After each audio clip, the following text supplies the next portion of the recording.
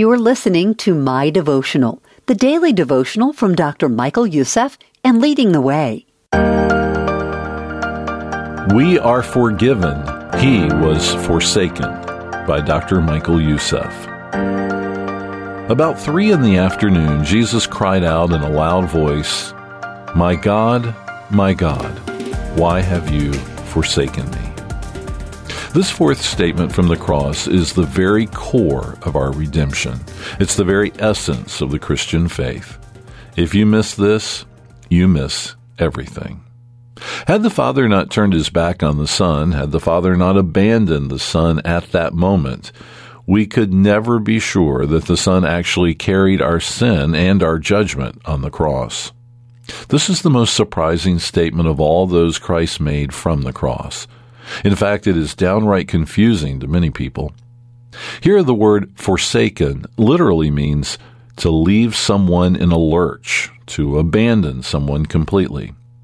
How can the Father abandon his Son, who coexisted with him in perfect unity for eternity?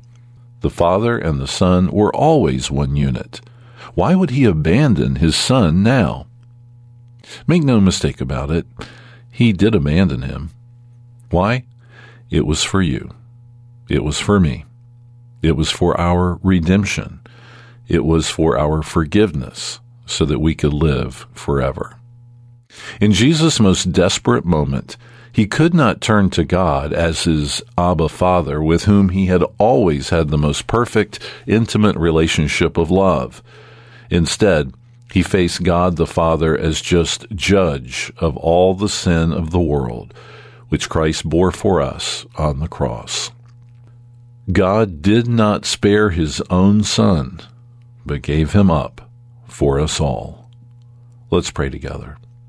Father, we are humbled to think that you forsook your Son to redeem us.